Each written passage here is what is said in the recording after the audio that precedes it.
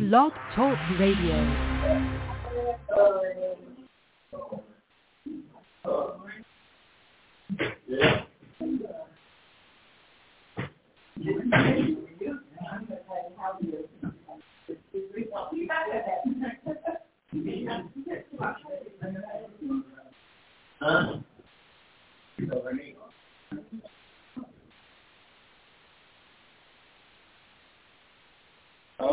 Miss Joanne, you ready? Yeah, I had a burnout about to break off in a quick. So Okay. I need to get it out there before I hurt me. I understand. On that. All right. We're going live. Just about waiting.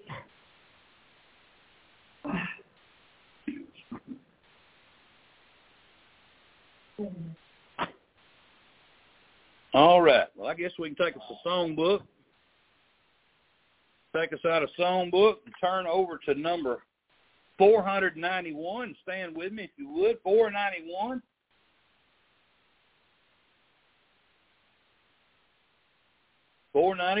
Good to see you in church this morning. Amen. Everybody moving slow and quiet too. Amen. Good to see you in church. 491. The Lord's our rock, in Him we hide, shelter in the time of storm. The cure whatever ill betide, shelter in the time of storm. Oh, Jesus is a rock in a weary land, a weary land, a weary land. Oh, Jesus is a rock in a weary land, a shelter in the time of storm. A shade by day, defense by night, a shelter in the time of storm. No fears alarm, no foes affright, a shelter in the time of storm.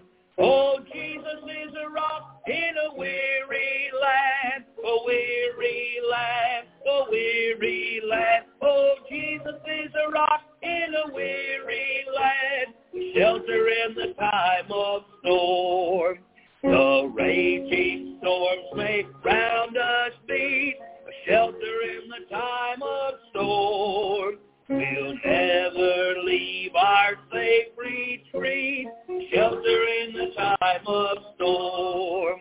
Oh, Jesus is a rock in a weary land, a weary land, a weary land. Oh, Jesus is a rock in a weary land, shelter in the time of storm.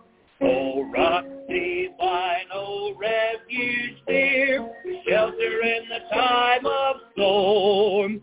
Be thou our helper ever near, shelter in the time of storm.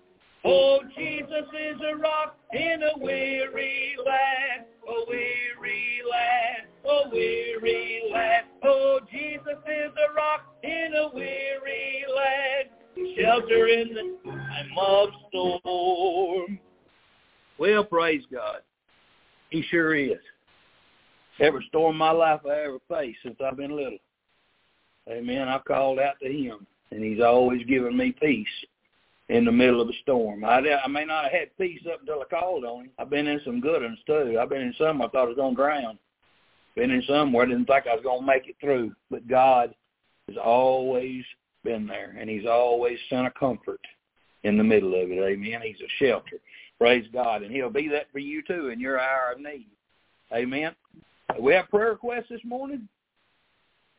Yes. She did she was in the hospital on Thursday. Brought her home in an ambulance Friday. And she wanted to go home. Yeah.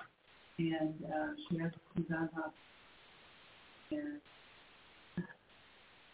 it's fine. Yeah. So, keep her in the family. All right. Others? Yes, Miss Charlotte. Praise my knees. All right. Pray for your knees. All right. Yes, ma'am. Somebody else? Brother Dan. All right. We'll send lots of prayer your way. Miss Anya, how about you? Yep, you need prayer too. Amen. All right. Miss Joanne, how about you? Okay. She's okay. All right. We'll pray for you anyway. How about that? Anybody else this morning need prayers? Prayer requests? Remember Scott in prayer. Lift him up in prayer. Anybody else? Pray for Donnie and their family. I don't know where they're at this morning. Pray for Brianna and them. They said they had a flat this morning. They were going to try to get here, but if not, they'd be watching. But pray for them. Who else am I missing? We pray for Luis. I'm not sure what's going on with Luis. I know he went to Atlanta, I think, a while back. But pray for him. I do want to mention, again, because I think we all know, but Wednesday night we'll be eating here at the church. It's 7. Amen. And we're going to have plenty of food. I guarantee you'll get full. You won't know what to do with yourself. You're going to get so much food to eat. But anyway, I guess just remind everybody. Amen. That's the main thing is remind everybody, because we don't want to have half of it left over. So we want to make sure we got plenty of people here. So invite. We'll have a good service. We really will. Y'all will enjoy it. We'll have a good time in the Lord. It'll be a blessing all the way around. But please be in prayer that we have a good crowd that night. Also, we need to remember to pray for our nation. We need to pray for our world. We need to pray for the nation of Israel. We need to pray for the situation in the Middle East that does not seem to get any better day by day, but yet gets worse.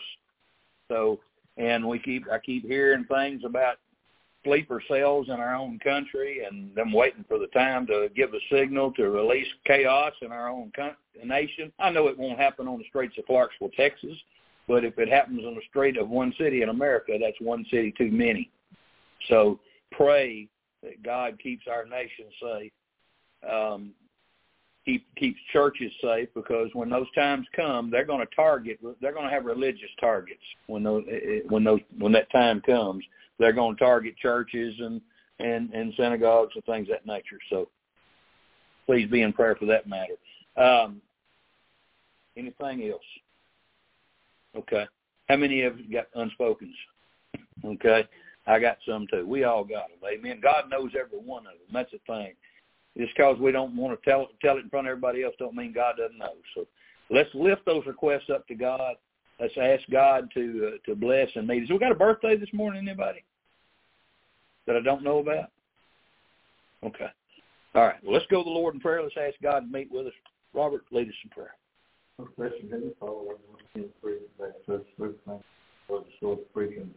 Preaching upon those on and it be working. Lord, you heard all the special prayer requests to claim and spoken. We'll just help the body and preach all the needs. Take this off of your word, use it for your work, and on this prayer. Amen. You can be seated.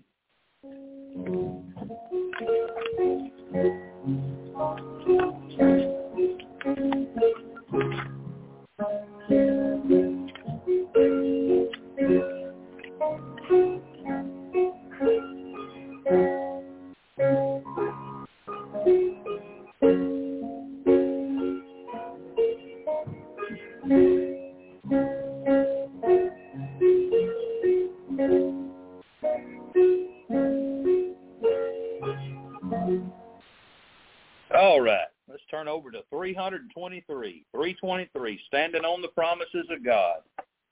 323.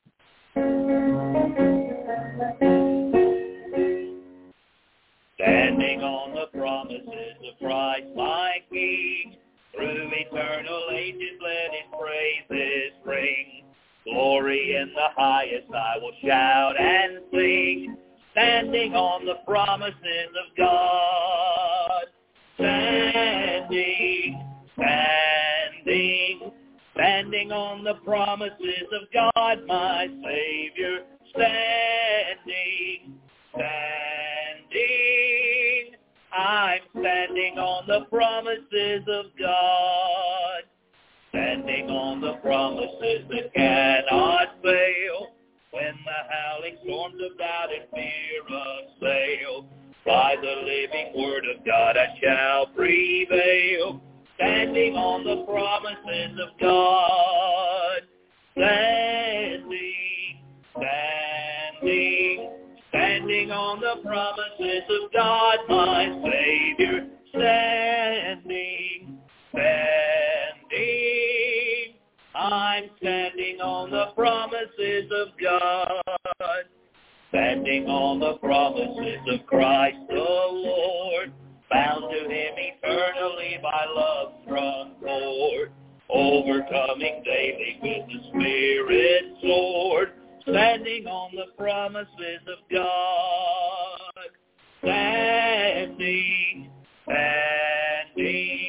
standing on the promises of God, my Savior, standing.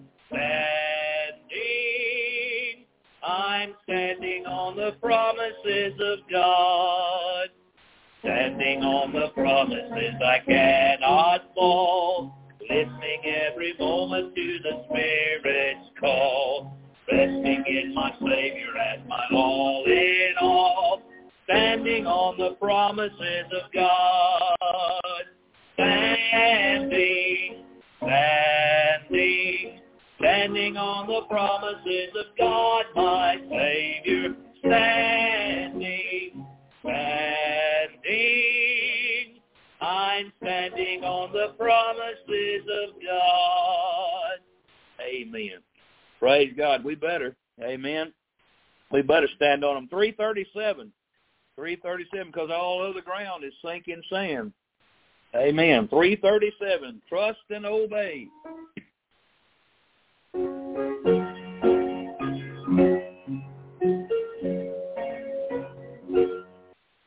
When we walk with the Lord in the light of his word, what a glory he sheds on our way. While we do his good will, he abides with us still, and with all who will trust and obey. Trust and obey, for there's no other way to be happy in Jesus but to trust and obey. Not a shadow can rise, not a cloud in the sky, but his smile quickly drives it away. Not a doubt or a fear, not a sign or a tear can abide while we trust and obey. Trust and obey, for there's no other way to be happy in Jesus but to trust and obey. We bear not a sorrow we share, but our toil he doth richly repay. Not a grief nor a loss, not a frown or a cross, but his blessing we trust and obey. Trust and obey, for there's no other way to be happy in Jesus but to trust and obey.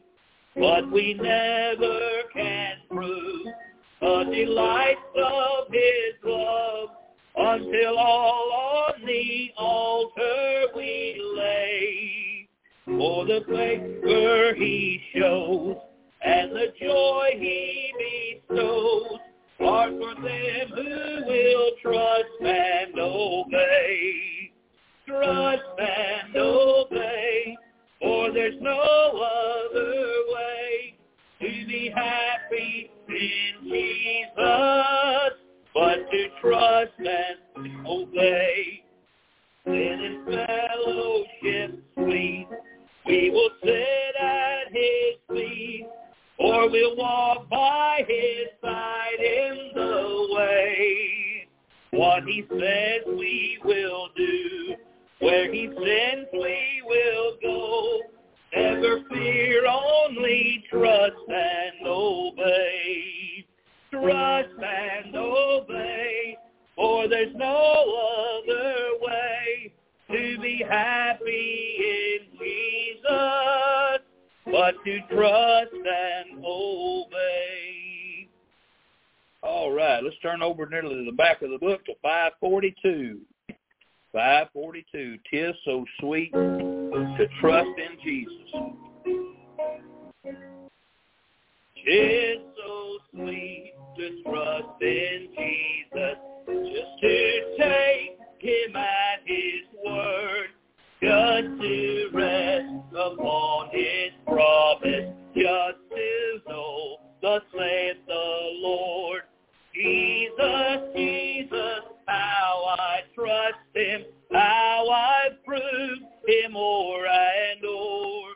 Jesus, Jesus, precious Jesus, oh, for grace to trust him more.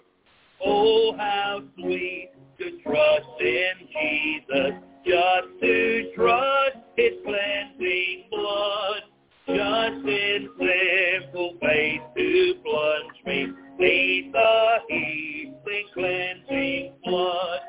Jesus, Jesus, how I trust him, how I prove him o'er and o'er. Jesus, Jesus, precious Jesus, oh, for grace to trust him more. Yes, it's sweet to trust in Jesus, just from sin and self to cease, just from Jesus simply making life and rest and joy and peace. Jesus, Jesus, how I trust him, how I prove him o'er and o'er. Jesus, Jesus, precious Jesus, oh, for grace to trust him more. I'm so glad I learned to trust thee, precious Jesus, Savior, friend. And I know thou art with me, wilt be with me to the end. Jesus, Jesus, how I trust him, how I prove him o'er and o'er. Jesus, Jesus, precious Jesus, oh, for grace to trust him more. Amen. And we need that. We need more grace to trust the Lord more, to trust him further with more things in our life. The more you trust him, the more you learn to trust him. Amen. I can say this and with absolute honesty and certainty and everything in me. I got saved at 7 years of age. I've been now saved for 48 years.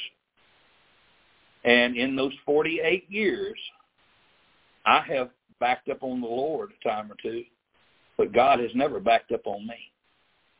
God has never changed to be less than he started out to be. He's only gotten better as I have learned of his goodness. Amen. God's always been the same. He doesn't change. But our understanding of his goodness changes. Amen. The further we go with him, the more we realize just how good of a Savior we have. Amen.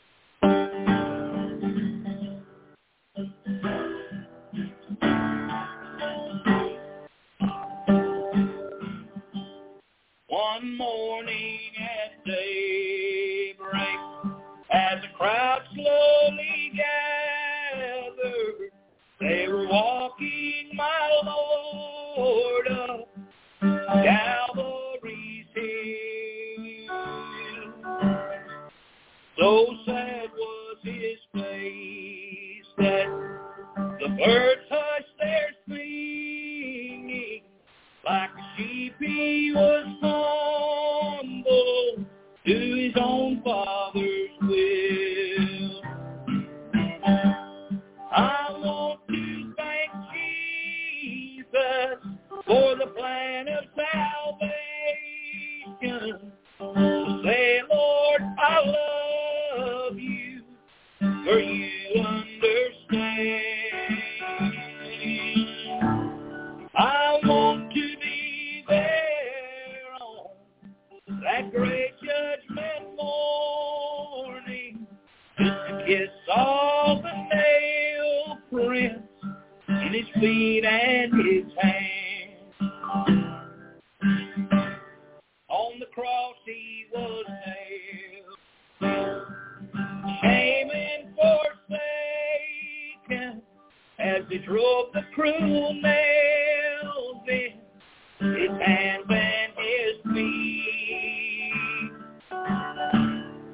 His death closed his eyes, his cry went to heaven, Father, forgive them, my spirit receive.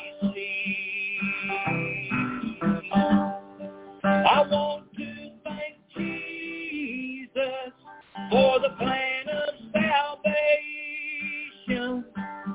Say, Lord, I love you, for you understand.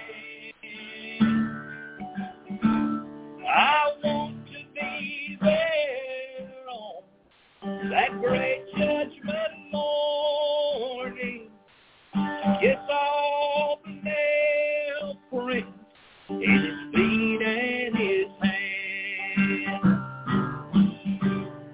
In the tomb he was laid, but death could not hold him. He was God's only Son in this world of sin. On the cross he fulfilled the plan of salvation. Don't reject when he's called for, he's coming again. I want to thank Jesus for the plan of salvation. Say, Lord, I love you, for you understand. I want to be there on that great judgment morning, to kiss all the nail prints in his feet and his hands. To kiss all the nail prints in his feet and his hands.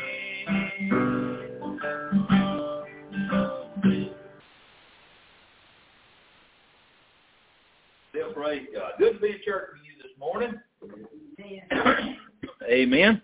And for those watching us today, y'all come join us sometime. Amen. You find out this is a friendly bunch of people. Amen. And you know, somebody said this, and I know you can watch it from home, and I know we got our folks that are out this morning watching from home. But you know, you can sit and watch a fire on TV, or you can watch a fire in the fireplace. There's a difference.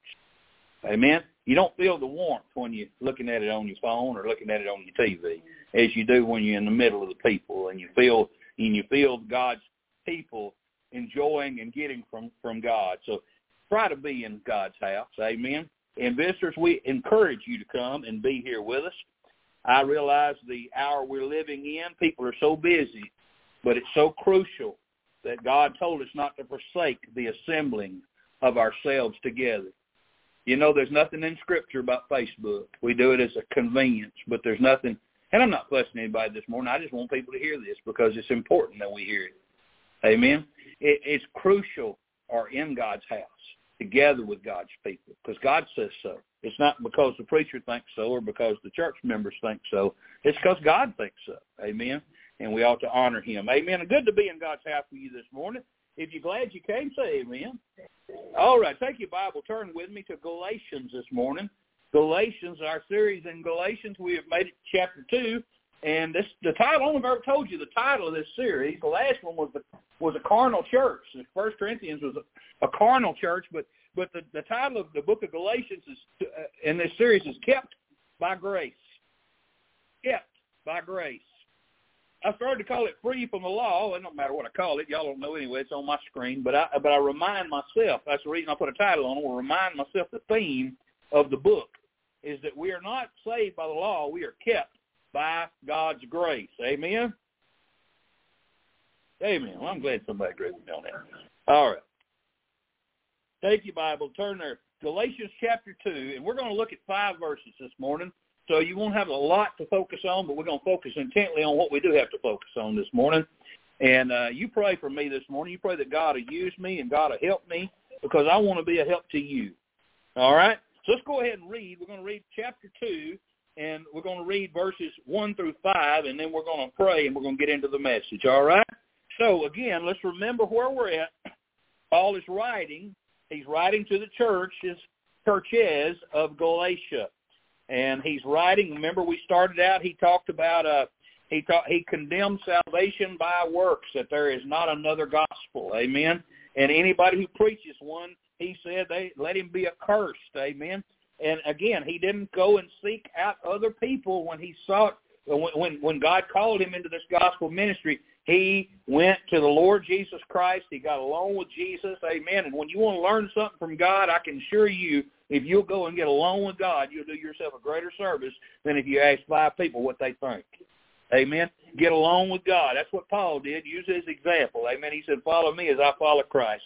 So let's get into the book this morning. Let's read verses 1 through 5, chapter 2. Then 14 years after, I went up again to Jerusalem with Barnabas, and took Titus with me also. And I went by revelation and communicated unto them that gospel which I preach among the Gentiles, but privately to them which were of reputation, lest by any means I should run or have run in vain. But neither Titus, who was with me, being a Greek, was compelled to be circumcised, and that because of false brethren unawares brought in, who came in privily to spy out our liberty which we have in Christ Jesus, that they might bring us into bondage, to whom we gave place by subjection, no, not for an hour, that the truth of the gospel might continue with you. And may the Lord add his blessing this morning to the reading of his word. Let's go to him in prayer. Our Father in heaven, Lord, we come before you, and we're thankful, Lord, thankful to the truth. Thankful, Lord, that we are possessors of the truth. Thankful, Lord, that the Holy Spirit of God that lives within our spirits confirms in us that this Bible that we hold in our hands, this Bible that we have in our laps, is God's holy written word. And Lord, we're thankful. Thankful that we have the Word of God and the Spirit of God to guide us into all truth. And Lord, I pray this morning that you would put your hand on me, put your anointing on me, your unction on me, and use me this morning. Lord, let me rise above the way I feel this morning, and let me preach with power. Lord God, I beg you, please, to magnify the name of Jesus, to give glory to salvation by grace through faith and nothing else. Lord God, I want to magnify the Lord this morning. Please help me to do that, and I'll give you all the praise and the glory for all of it. And Lord, when it's all said and done, Lord, move upon the hearts of your people. Lord, stir in our hearts, change old prejudices and attitudes in us. Lord God, give us clear vision of this, the immediacy, the urgency of the hour to share the message of salvation before it's eternally and everlasting too late. Father, help me now to preach. Help them to receive it, and we'll give you the praise and the glory for it. In Jesus' name we ask. Amen. All right. Galatians 2, beginning there in verse 1, he said, Then 14 years after, I went up again to Jerusalem with Barnabas, and took Titus with me. So we know that after 3 years, after the Damascus Road encounter, where Jesus spoke to spoke to Saul, and his name became Paul, he renamed him Paul, there was 3 years that took place before he went up to Jerusalem to see anybody. Okay? He's gone on a missionary journey before this takes place. He's gone, he's been preaching, he's been in church after church after church, he's been preaching the truth, he's faced opposition, he's had all kinds of things happen. He's not a newbie, he's not a beginner. He's been doing this a while. He's just not communicated a lot with the church at Jerusalem. And that's what we're going to see happening this morning, is that he's going to Jerusalem to talk with them up there at that church. Okay? And he said he went there. He went up to Jerusalem with Barnabas. So Barnabas goes with him. This is, again, after their journey. And he took Titus with him also. All right? So 14 years after that first journey up there, he's going back.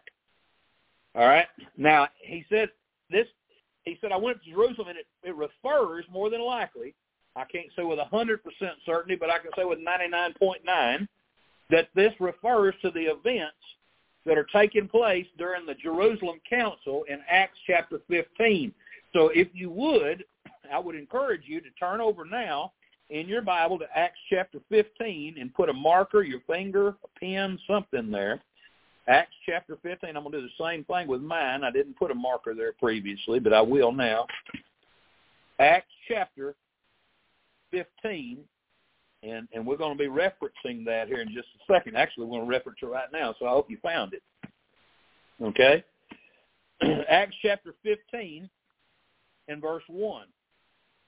All right, it said, and certain men which came down from Judea taught the brethren and said, except ye be circumcised after the manner of Moses, ye cannot be saved.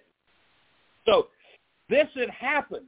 People had come from Judea, and they went to where Paul was at and teaching the brethren that he had led to Christ. These people, these Jews, came in, again, right in the middle of Paul's ministry that God had called him to, and began saying, essentially, that man is a liar. You can't trust Paul. He's telling you something that's not true. In order for you to be saved, it's not that you believe on the Lord Jesus Christ.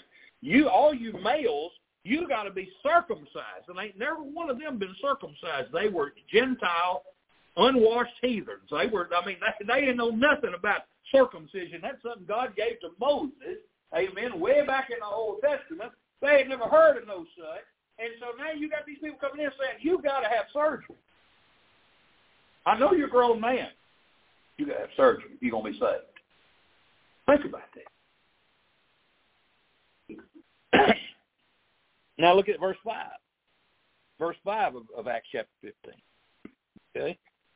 Get back over there, turn the page. Acts chapter 15, verse 5. All right? And it says, there rose up certain of the sect of the Pharisees, which believed, saying that it was needful to circumcise them and to command them to keep the law of Moses. So hold on. Not only would all the males have to go in and have surgery in order to be saved, but all of the people there, regardless whether you're male or female, you had to all now start to keep the law of Moses, which meant, you had to keep everything and do everything just perfect. You had to go in and sacrifices and all this thing, make sure you stayed cleansed and everything was made atonement for. You had to do everything according to the law of Moses, which is all the offerings, and make sure you're kept from this, that, and the other. All those things, they began to teach that to Paul's converts. It chapped him a little bit, don't you imagine? He's been called a liar, and they're trying to steal his converts and turn them away from the truth. Again, what did he say? They're preaching another gospel, which is not another. And Paul said about them, they can all burn in hell, as far as I'm concerned, because they're lying to God's people. They're telling a lie. Let them be accursed, he said. Somebody might say, well, that's a little strong language.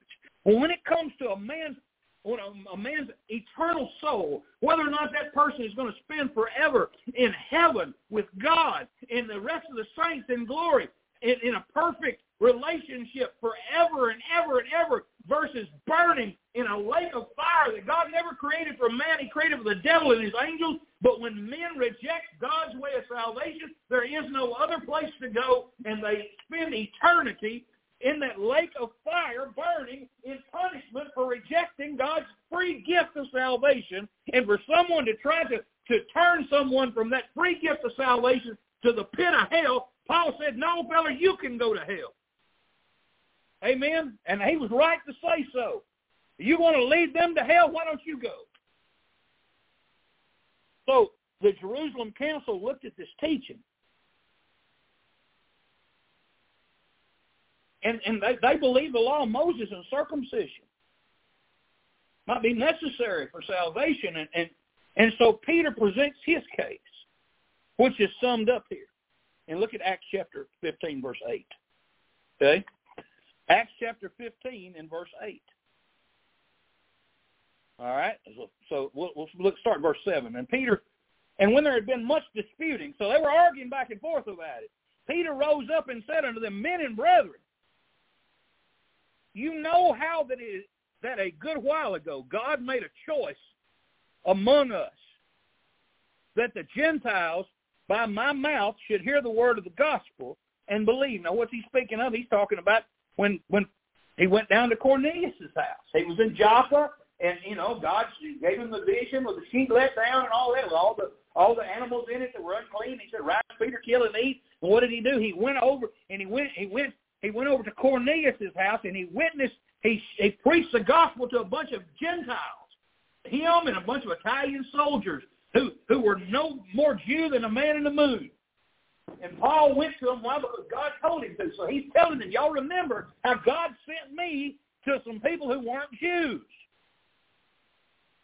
Okay? All right? So, he said, all right, he said, God made a choice that the Gentiles by my mouth should hear the word of the gospel and believe. And God, which knoweth the hearts, and God knows your heart. Believe me, man don't know your heart, but God does. Bear them witness. In other words, God agreed, giving them the Holy Ghost, even as he did unto us. What did he do? He put the Holy Spirit of God in them. You know what that makes them? A born-again child of God. God doesn't put the Holy Ghost into somebody who's not saved. He does not. Listen, why does he put the Holy Ghost into somebody? Because that's the earnest of your salvation. That's proof that you're his. The Holy Spirit don't live in a lost person. He can't. Amen? Because there's no residence. The Holy Spirit brings the spirit of a man to life when he gets saved, and he lives in that spirit. All right. So Paul and Barnabas, they present their case. Look at verse 12. Then all the multitude kept silence and gave audience to Barnabas and Paul, declaring what miracles and wonders God had wrought among the Gentiles by them. So again, they got up and talked about it. And who are they talking to? Are they talking to Gentiles or are they talking to Jews? They're talking to Jews, right? So what does he tell them? He tells them all the wonders and the miracles. Why? Because what the Jews require, they require a sign. Amen? So how do they know God's at work? With a sign and a wonder. And that's exactly what they brought out to them. They said, look, God has been doing miraculous things. He's been doing wonderful, miraculous things in our midst. So Paul and Barnabas present their case. And it's also obvious from Galatians 2:2 that Paul also met with some of them in private. And I assume it was to privately discuss this matter and share the gospel that he had been proclaiming with them in depth. Now, what is that gospel?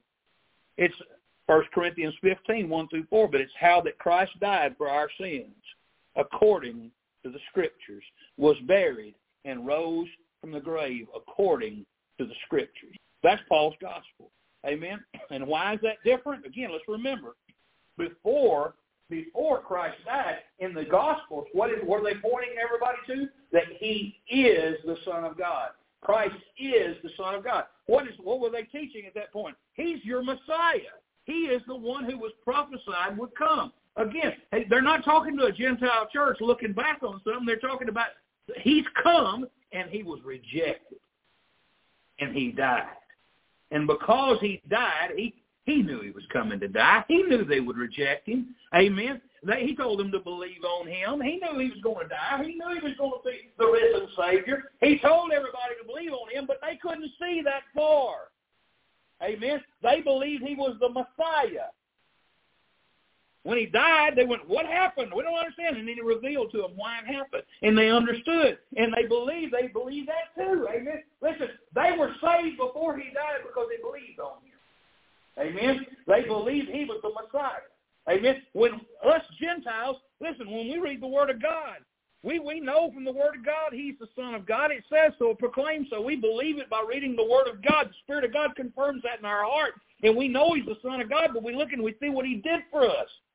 He died for our sins. He was buried, but He didn't stay buried. He rose from the grave. He's triumphant over death. He took captivity captive. He bore our sins. He paid the debt.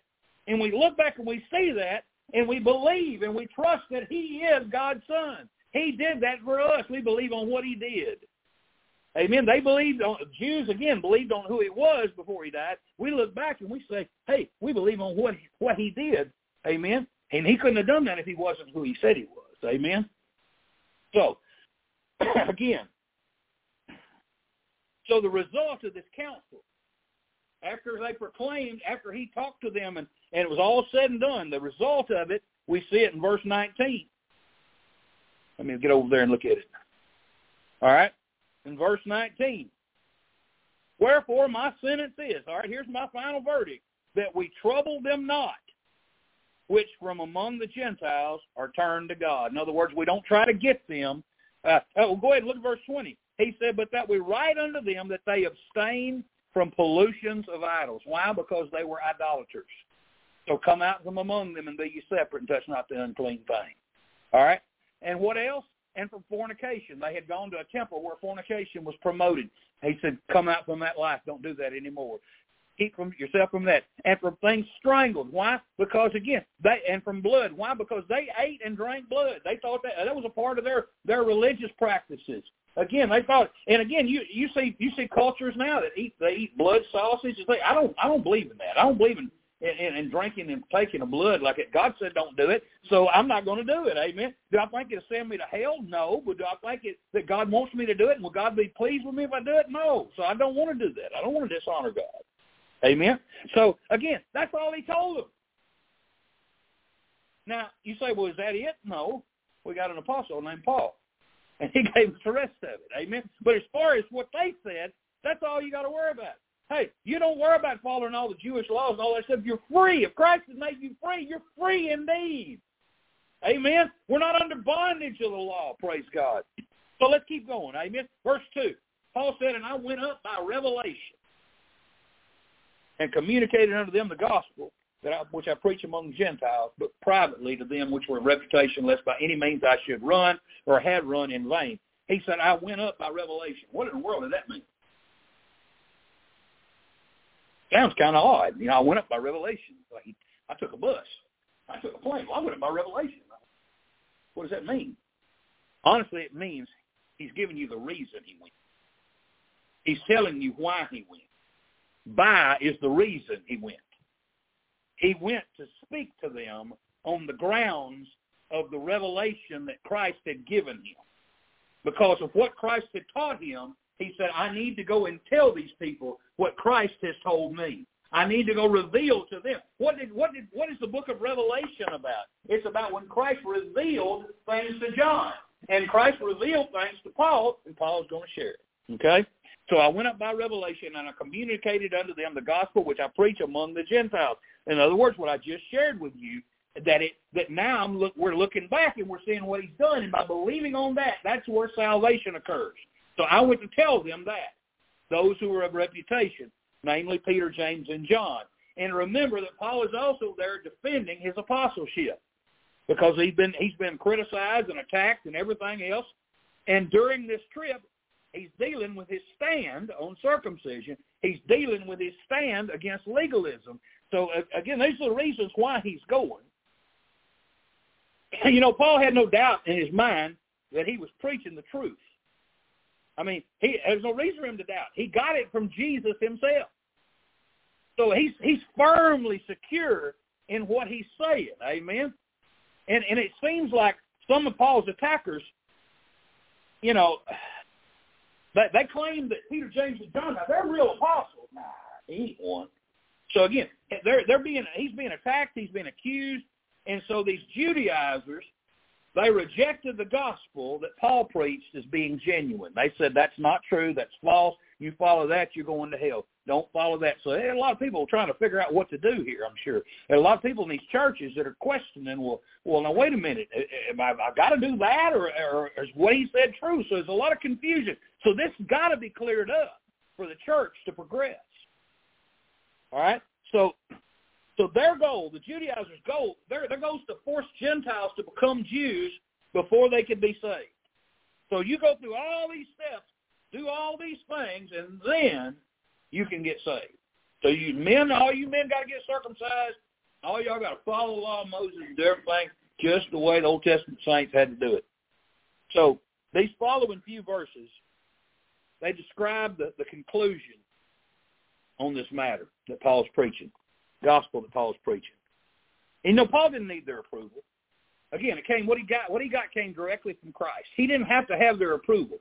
But understand, this is the church at Jerusalem. Although they may be wrong on their view of the Gentiles at the moment, that's a pretty influential church. And again, while Paul can say, I don't care what they think up there, I'm going to preach what Christ gave me, I'm going to do what God gave me, he has a reason for going.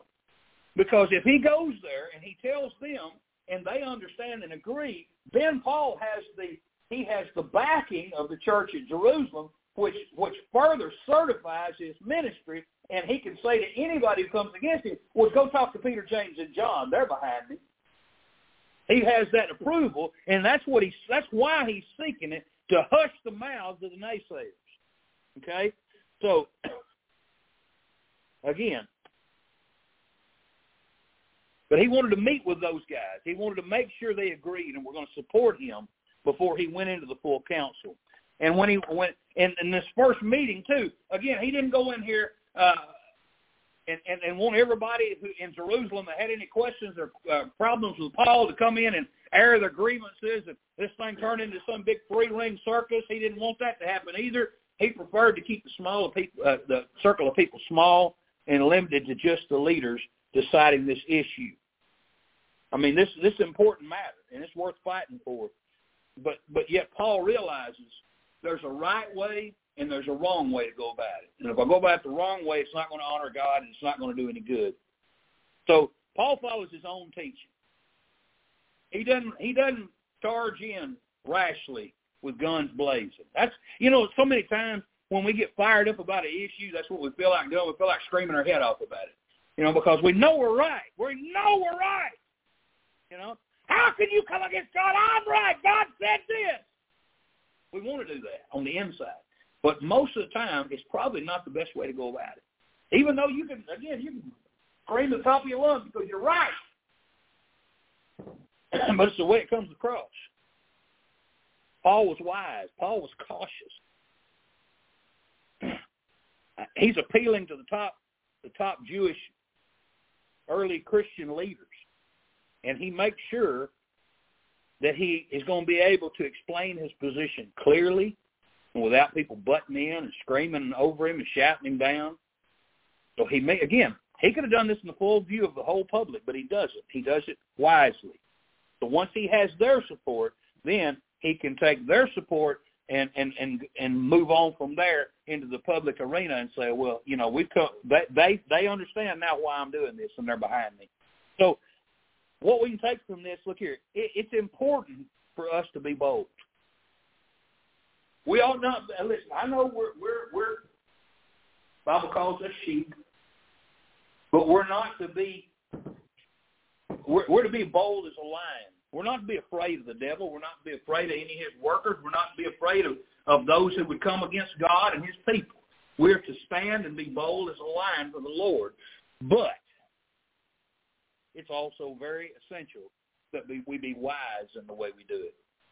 Because there's a right way and a wrong way to argue for the truth. Okay? Standing for truth, it ought to be done with humility.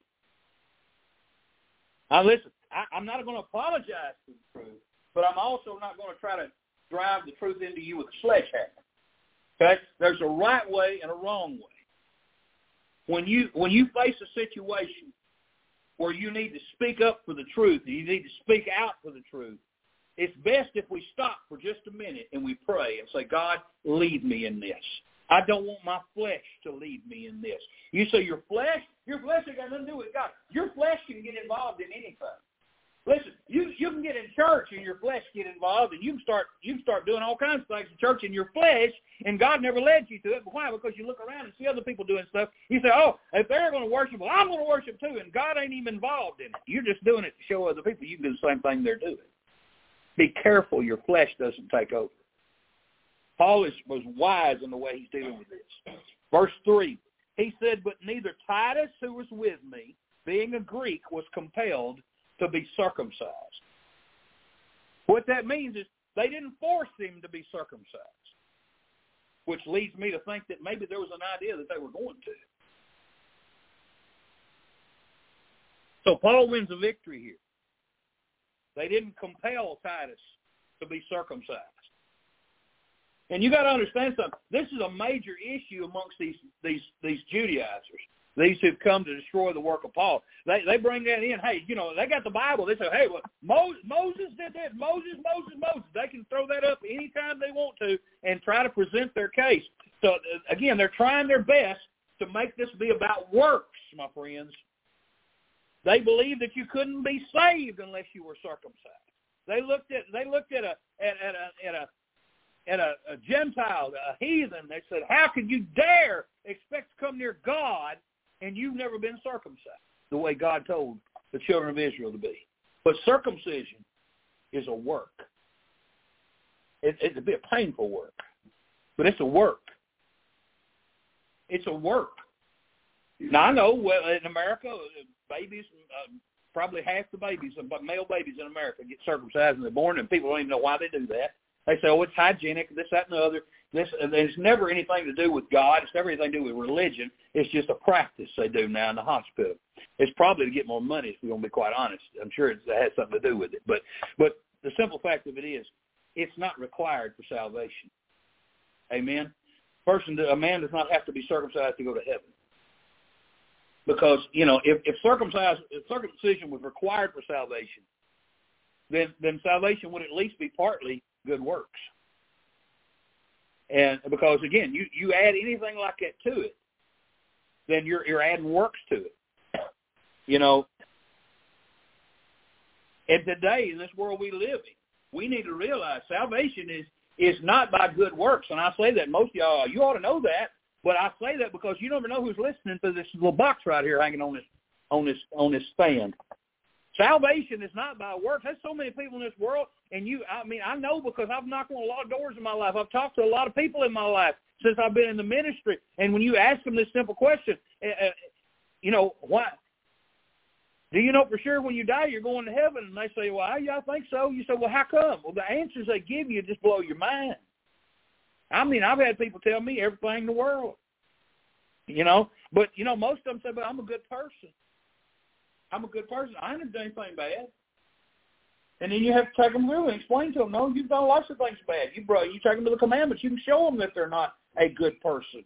Ain't none of us good. All of us are rotten to the core. Again, if I said this down at a revival meeting, but if it was some way I could put a video screen up here and we could play the thoughts that went through your mind for the last 24 hours. Okay, it's Joanne's turn. We're going to play her thoughts for the last 24 hours for everybody to watch. She'd head out that back door. And I said, we're going to play Robert's. Joanne come back in, look in the back door, and Robert would take off.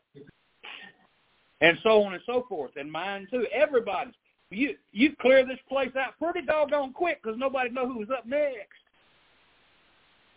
Now, you know what? That would bother you.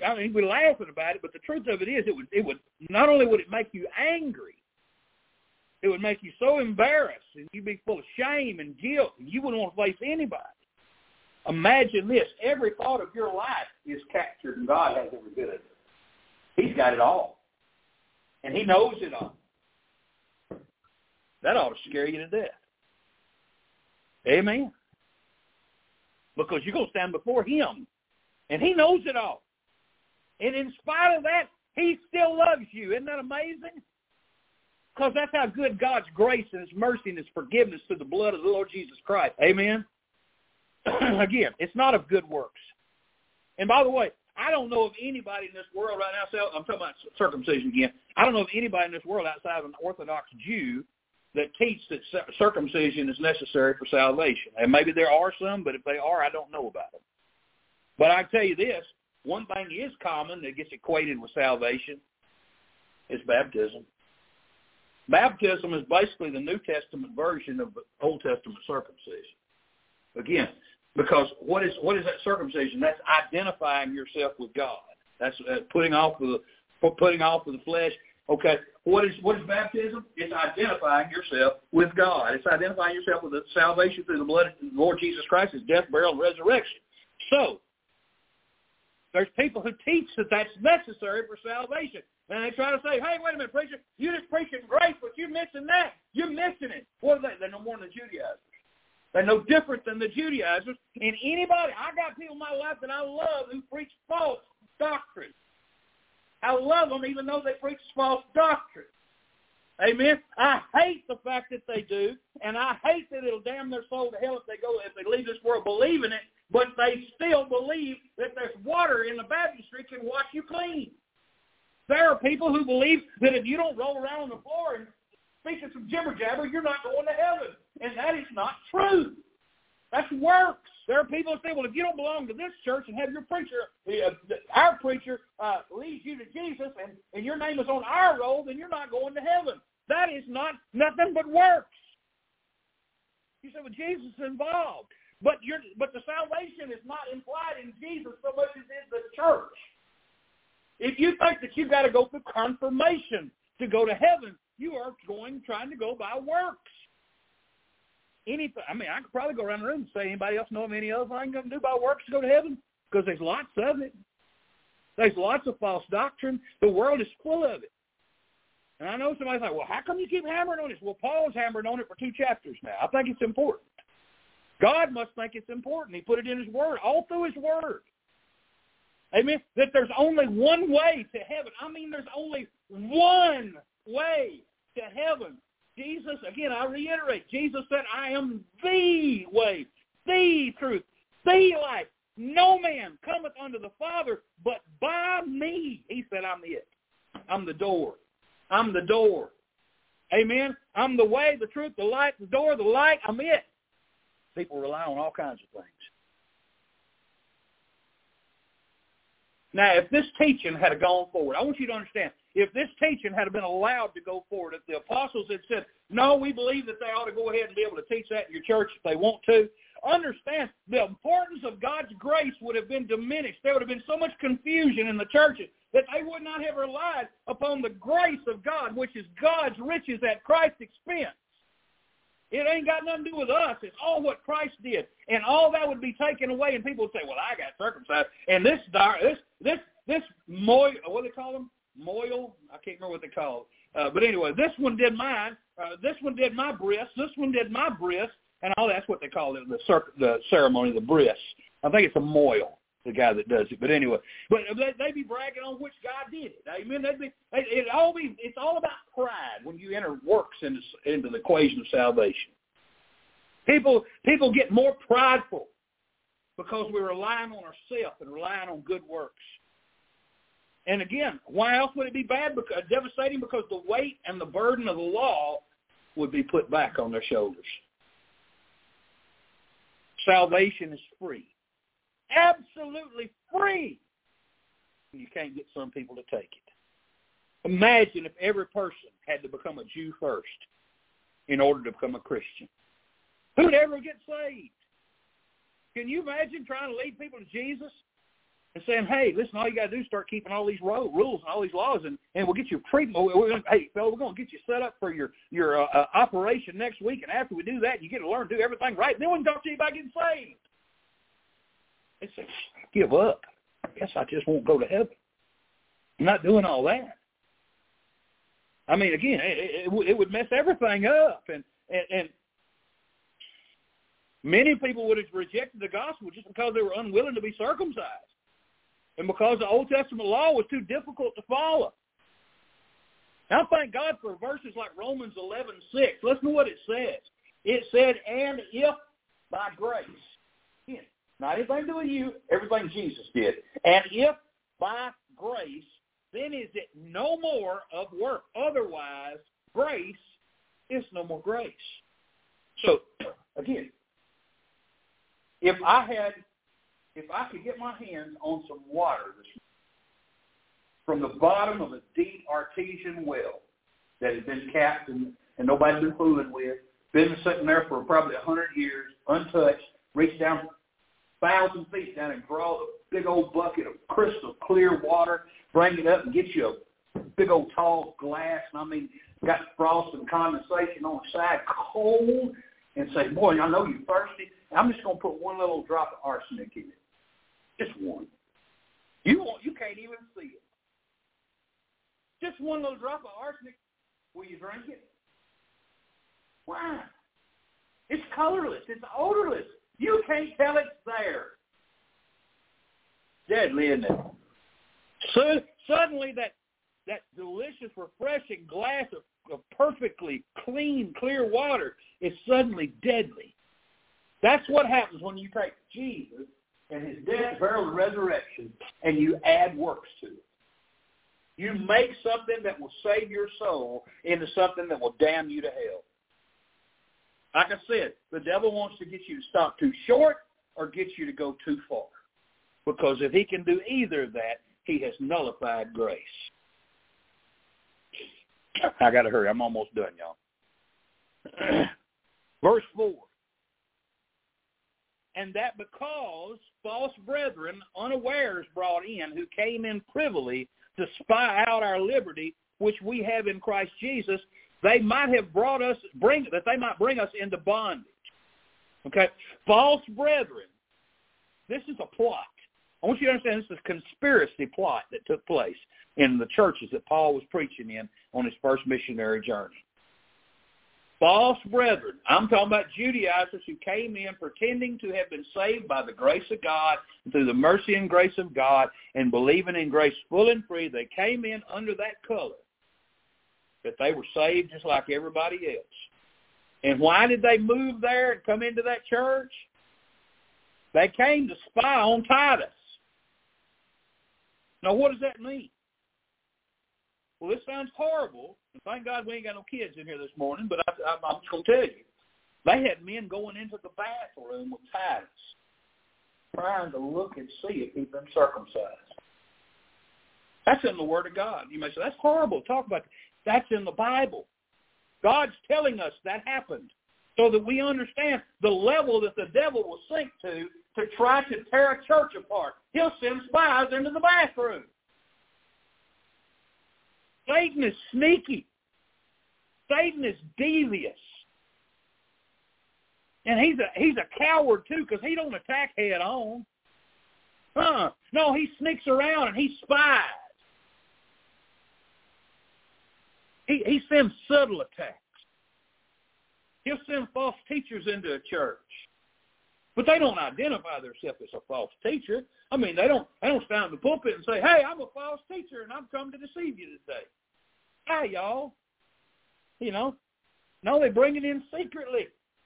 It's like these sleeper cells we're talking about with these Hamas guys. I mean, again, and there have been Islamic sleeper cells in America for a long time. Y'all remember Brother Wally Langford to come a few times. He used to live up in Tennessee. This is probably 5, 6, 7, 8, 9 years ago. And he said up there where he lived in Tennessee, right on the other side of the woods where he was living, there was a cell over there, and he could hear them chanting at night. Shouting Allahu Akbar and all that kind of stuff. I mean, that's in Tennessee. Been up there for years. Same thing happens in churches. You get people in there, and they come in to divide and destroy. They bring in false teaching secretly. They're like a sleeper cell. They observe for a while. They blend in. And then when they think the time is right, they lay their snares and they promote division. And I don't think that's happening in our church, but it's happened in churches where I've been. I've seen it happen. Had a guy come in going to help us, our church over in Paris. He tried to tear that thing up. He tried to divide it. He did a pretty good job of it. He liked to really destroy something. He destroyed one family in the process.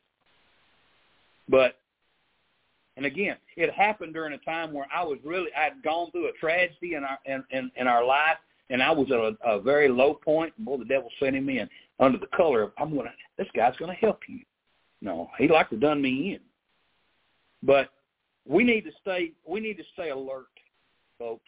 I tell you, we're living in an age of deception. We're living in an hour of deception. The devil has not given up. Matter of fact, he's just gotten bolder. Matter of fact, he's not trying to hide it anymore. He's doing everything out in the open. There's so many cults in this world operating. So many of them you can't even keep up with them. And false teaching is rampant. It's everywhere. And by the way, let me just tell you this. The occult has moved into modern Christianity. The things that they do on television, on these, let me give you this Bethel Church and Hillsong and all these huge charismatic ministries, they have invited the devil right in. They have invited the devil in. They promote Babylonianism. During the Easter service, one of them last year, I was watching on video. They got this, the queen. They're honoring the Queen of Heaven. Y'all know who the Queen of Heaven is? It's in the Old Testament. They're baking cakes to her. Her son, his name is Tammuz. It says so in the Bible. That means that's Nimrod's wife, the Queen of Heaven. And they're honoring her in this church service at Easter. That's not ironic because, again, later on, Semiramis is known as Ishtar, where we get the word Easter. So, again, Christians have not been alert in a lot of places, and the devil has infiltrated. We are, listen, this old-fashioned, independent, fundamental Baptist church ought to be one of the last places where he can get a toehold. Amen? But that don't mean we're immune to it. We must be alert too, because, again, he's not going to give up. We need to continue to diligently study our Bibles, because if we diligently study our Bibles, we can spot false teaching. Don't give up on me. Stay with me on what I'm saying here. Okay? We must diligently stand up and fight against false teaching anywhere we see it. Now, let me say this before we move on from this to the last verse. I have been around people who, and I'm going to tell you, let me back up. Before God got a hold of my life, when I was 27 years of age, and I'm almost 55, so it's been a minute. But back then, during that time, I was playing in a rock and roll band with a guitar player who was into witchcraft. Okay? He tried to lead me off into that stuff. And because I came so close to the edge of that stuff and saw that and was in that world, I wanted to protect other people from it. So after I came out of that and began to serve the Lord, I made sure to well-verse myself on the different cults and things and how the devil used it. But I don't recommend that you make that a course of your study. I don't recommend anybody sit and study cults and false leaders. There's a reason why. Because if you do that, you're liable to get sucked into it. Let me explain to you how you fight back against it. You fight back against that stuff the way a bank teller fights back against counterfeit money. Do you know how a bank teller can tell the difference between real money and counterfeit money? Do you think they ship them? Do you think the FBI ships banks samples of counterfeit money for them to sit and look at and feel of and be able to tell what's fake and what's real? You think they show them all the newest tools that the counterfeiters use? No, they get used to handling real money. They get so familiar with real money that the moment they handle a counterfeit bill, they say, hey, there's something wrong with this. Don't feel right. Hey, that don't look right there. Look at that bill. That don't look right in there. They're so used to looking at real money that the counterfeit sticks out like a sore thumb. You say, well, what does that mean to me, preacher? You get in this Bible and you get to know God so closely that when the devil jumps up and tries to act godly to pull you away, you go, that's a lie of the pit of hell. I ain't believing that. I need to get away from that mess, and you ought to get away too. When you understand the truth, you won't be deceived by error. Amen? Lastly, verse 5. Paul said, speaking of these people who had other opinions, to whom we gave place by subjection. In other words, to whom we bowed down to. No, not for an hour. I didn't stand and listen to them a bit. that the truth of the gospel might continue with you. He said, I'm not listening to that stuff. He didn't submit to it, not one single bit. No compromise, none, zero, zilch. I know some people say, well, you're so hard. Not hard. I just believe in right and truth. I wouldn't let my little girl play with a pit full of rattlesnakes neither. It's not that I hate rattlesnakes. It's just that I love my little girl. I don't like rattlesnakes, but I sure don't want one to hurt my little girl. You said, somebody would say, well, you're not being fair to rattlesnakes. You're not letting your little girl play with them. They might want to play with you. Look, listen, the devil might want to play with you, but I don't want him around you either. Amen? So I'm going to warn you like I'd warn her. Don't handle a snake, and I'm going to tell you, you don't handle one neither. Amen? Stay away from stuff that's not true. Stay away from stuff that goes against the Word of God. Don't play with it. Don't facilitate it. Don't let it have place. Neither give place unto the devil. That's what the Bible says. Amen? So Paul's not going to budge.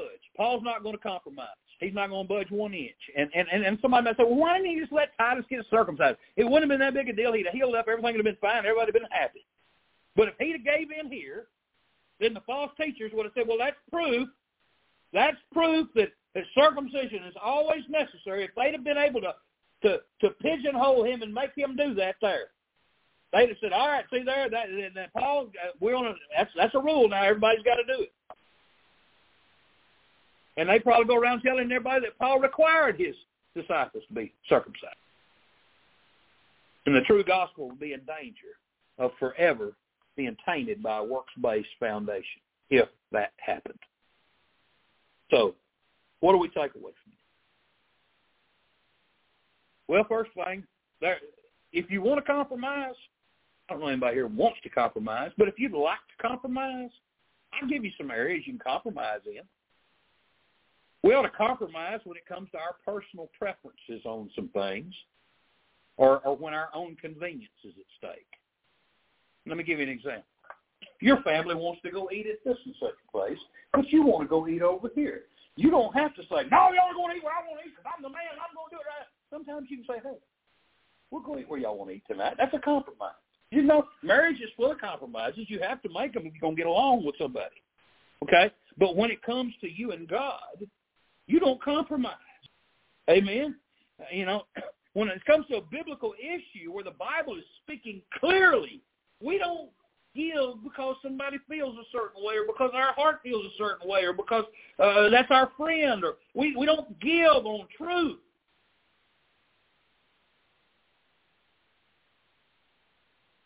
So how do we balance unity amongst Christians without compromising on truth? That's a good question. Because let's be honest. I mean, everybody you know is not bad. Everybody you know not independent Baptist. I'm going to be honest with you. Most of my friends in the ministry are not independent Baptists. Most of them are Southern Baptists. That don't make me a Southern Baptist. There's parts of Southern Baptists I wouldn't have nothing to do with. I wouldn't touch it with a 10-foot pole. I don't want no part of no cooperative program. I don't want no part of some of the things and projects they give to. I don't want no part of their phony baloney Bible. I don't want none of that. But there are some men in the ministry in the Southern Baptist churches who are King James, who believe the same doctrines that we believe, who I can fellowship with because we get along on everything except some very little non-essentials. Do you know there are probably some Pentecostals I could get along with if they believe in salvation by grace through faith, because not all of them believe that you got to speak in tongues to go to heaven. I mean, I can get along with anybody if we can agree on the essentials of grace. You know, everybody ain't gonna get along. We don't divide over non-essentials. That's what I'm trying to say. Hear what I'm saying. We don't divide over non-essentials. There are times where you have to divide. Titus 3:10 says, a man that is a heretic after the first and second admonition reject. If you try to show them the truth and they reject it twice, God says, get away from them, leave them alone. But notice that Paul refused to compromise on a gospel essential issue because the entire gospel is at stake here. We shouldn't promote strife in the body of Christ neither. I'm not for fighting with other believers. I'm not for fighting with people who may not believe exactly like I believe on everything. And we shouldn't, and nor should we gravitate toward conflict. You know, we shouldn't promote strife. We ought to try to get along. But we ought not ever sacrifice our biblical convictions on the altar of brotherhood. Let me say that one more time in case you didn't hear it, in case someone out here missed it. We should never sacrifice biblical principles on the altar of brotherhood. Amen? When it comes to whether you and I agree over essential doctrine, if we can't agree, then we may not be able to fellowship. Because if we can't see eye to eye on how a person gets to heaven, there's no point in us sitting and talking, because we're going to do nothing but argue the whole time. And, you know, again, trying to get along with people who don't agree on everything with you, it's a difficult balance to maintain, because some people have pet issues they just love to argue about. Some people just enjoy arguing. I've learned that. As long as I've been on Facebook, I've really enjoyed it. I mean, learned it. I mean, I ain't enjoyed it, but I've learned it. Because I've sure been in a lot of it. I try to back out of them arguments. I don't like sitting there arguing. It's useless to argue with somebody on Facebook. You know, again, people get prideful, and they start looking down on others if they disagree with them over their little pet issue. And that's how you get in larger churches. You can't really do it in a small church like this, but that's how you get crowds starting. We got that crowd over here and that crowd over here. You got this clique. You got this little circle over here, this little camp over here, and they believe this, and they don't agree with the preacher, and they don't like the way he does this, that, and the other. And again, that happens in bigger churches. And then you got people who prefer an ecumenical view, and I know y'all are ready for me to get done. I'm almost done. And when I say ecumenical, that means these are people, they'll accept any doctrine, any view, any position. It doesn't matter. They just look at it. Everybody, it's all different colors of things in God's kingdom. But the truth of it is, doctrinal issues are the most important issues of them all. And to these people, doctrinal issues are just not that important to them. So in turn, they look down on people who emphasize the importance of doctrine. But because what is doctrine? That is what God taught us. It's what Christ showed us. It's what he taught us. It's what he left us. That's what we believe. That's the teaching that God has given us. And if we can't look at that and say that's got to be the most important thing that we listen to, then what are we doing? I mean, what God has said is the most important thing of all. Psalm 138, verse 2, I will worship toward thy holy temple and praise thy name for thy loving kindness and for thy truth. Listen to this. For thou hast magnified thy word above all thy name. God said he magnifies this book above his own name.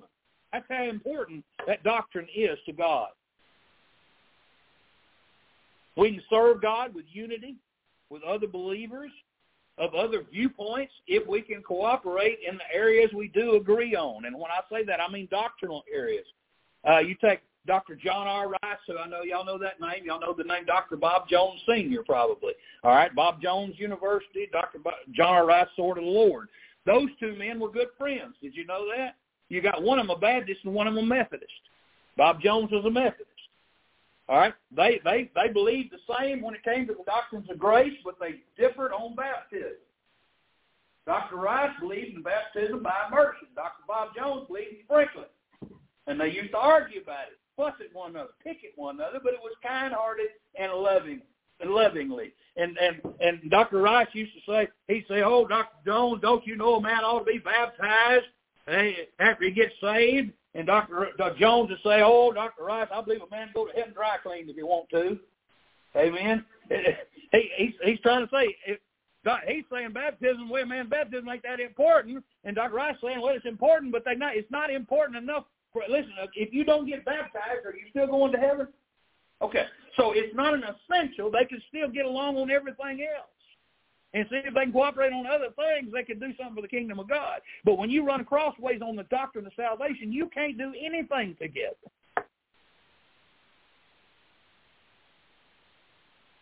We can cooperate with other people, again, on non-essentials. Brother Grant and I, we didn't agree on end-time stuff. But you know what? I love Brother Grant. And because of that, me and him got along famously, had a good time. I enjoyed one another's company. We didn't have to argue about that constantly. It wasn't that big a deal. Amen. Because why? Because when it's all said and done, we're going to heaven, we're going to the same place, going to be with the same Jesus, the same heaven. I guarantee you, I get up there, Grant ain't going to say, hey, I was talking about that issue. Oh, well, it won't matter then. It won't matter then. Amen. Because we got there. How? By believing the same way. All right. So let's don't make non-essentials requirements for fellowship. If it's a non-essential, it can be off to the side.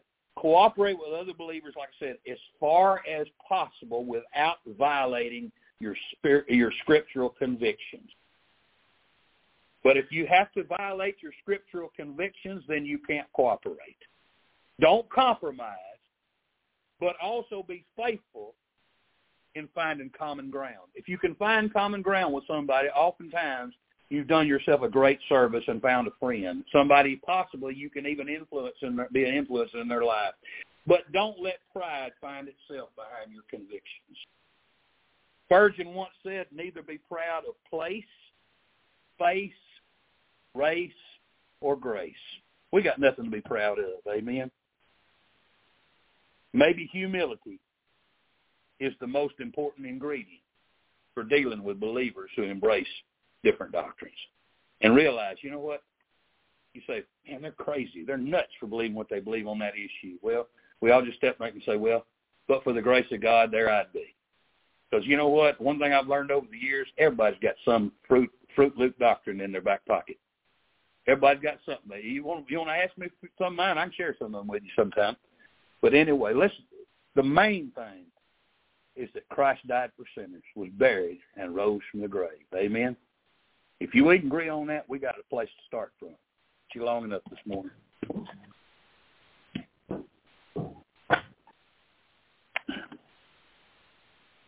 I'm going to have her come, and we're going to have a song. God's moved on your heart. I want you to come and pray. You come and pray. If not, you stand where you're at and pray. Let's let God speak to our hearts.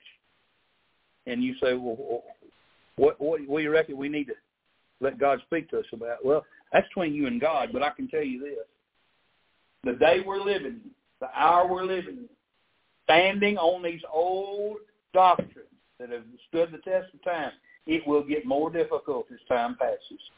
This world is going to become more and more unfriendly toward Christianity. And so standing is going to be more difficult. But I urge you, I implore you, don't lose your stand. Amen? God will stand with you. You stand with him. All right. What song we're singing, sister? 157 it is, isn't it? 57. Turn there with me this morning, and let's sing a song of invitation. We're going to go to the Lord in word of prayer, and then we'll sing 157. Father, I just love you. I thank you so much. Thank you for your word. Thank you, Lord, that the truth never changes. Thank you, Lord, that because of what Christ has done, we have brothers and sisters all around the world. And Lord God, we pray this morning for those who are off into some false doctrine. Lord God, we pray you'd open their eyes. We pray, Father, you'd help them to see the truth. Lord, they might come out from the wickedness that they've caught themselves up in. And Lord, they might come to freedom and be released from that bondage. Lord God, we pray for our friends and loved ones who are off into false teaching. Lord, we pray for them that, Lord, you'd recover them out of that. Lord God, we pray that you'd protect us, our hearts and minds, Lord, that we never get led astray off into the things that go contrary to your word. Father, we pray you'd bless the invitation now in Jesus' name. Amen. 157. I hear the Savior say, I scream and come, child of me and life and grace, finding me Jesus prayed it all to him I want. He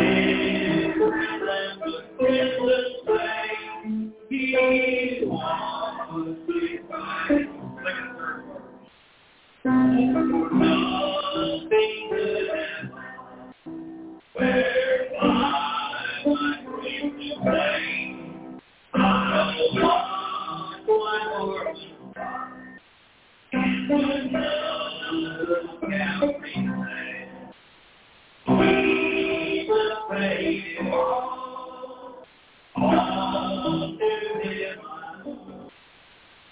And let the crimson stain, He washed it white as snow.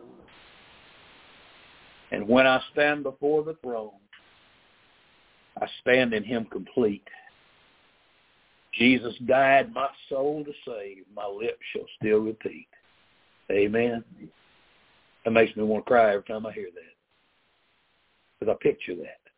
And that's a reality. Someday we'll stand there before the throne of God. And it'll all be real. And you won't have to pinch yourself. Say it was all because of what He did. I had nothing to do with this. All of what Jesus did for me. Amen. Glory to God and praise to the Most High King. Amen. All right. I kept you a long time today. I encourage you to come back tonight. I promise you I'll try not to do that tonight. So come back tonight. Be here with us at 6. I do want to remind everybody, 7 o'clock Wednesday night, we're going to have a feast. We're going to enjoy a good time in the Lord, and we're going to fellowship. And I hope and pray that if you're not here this morning, you're listening to me, come Wednesday night at 7 and be here. Nobody's upset you weren't here this morning. Come Wednesday night and be here with us then. We want you to be in God's house and fellowship with us. So please be here, and we'll enjoy a time of fellowship in the Lord together. Any word from anybody or anything from anybody before we dismiss this morning? Y'all remember the family of C.W. Hines, please. Lift them up in prayer. I learned yesterday that for a time he used to attend this church when he was a young man. I didn't know that. Pray for their family. All right, let's go to the Lord in prayer. Let's be dismissed, and I'll see you back here at 6 o'clock tonight. All right, Stephen, dismiss us in a word of prayer.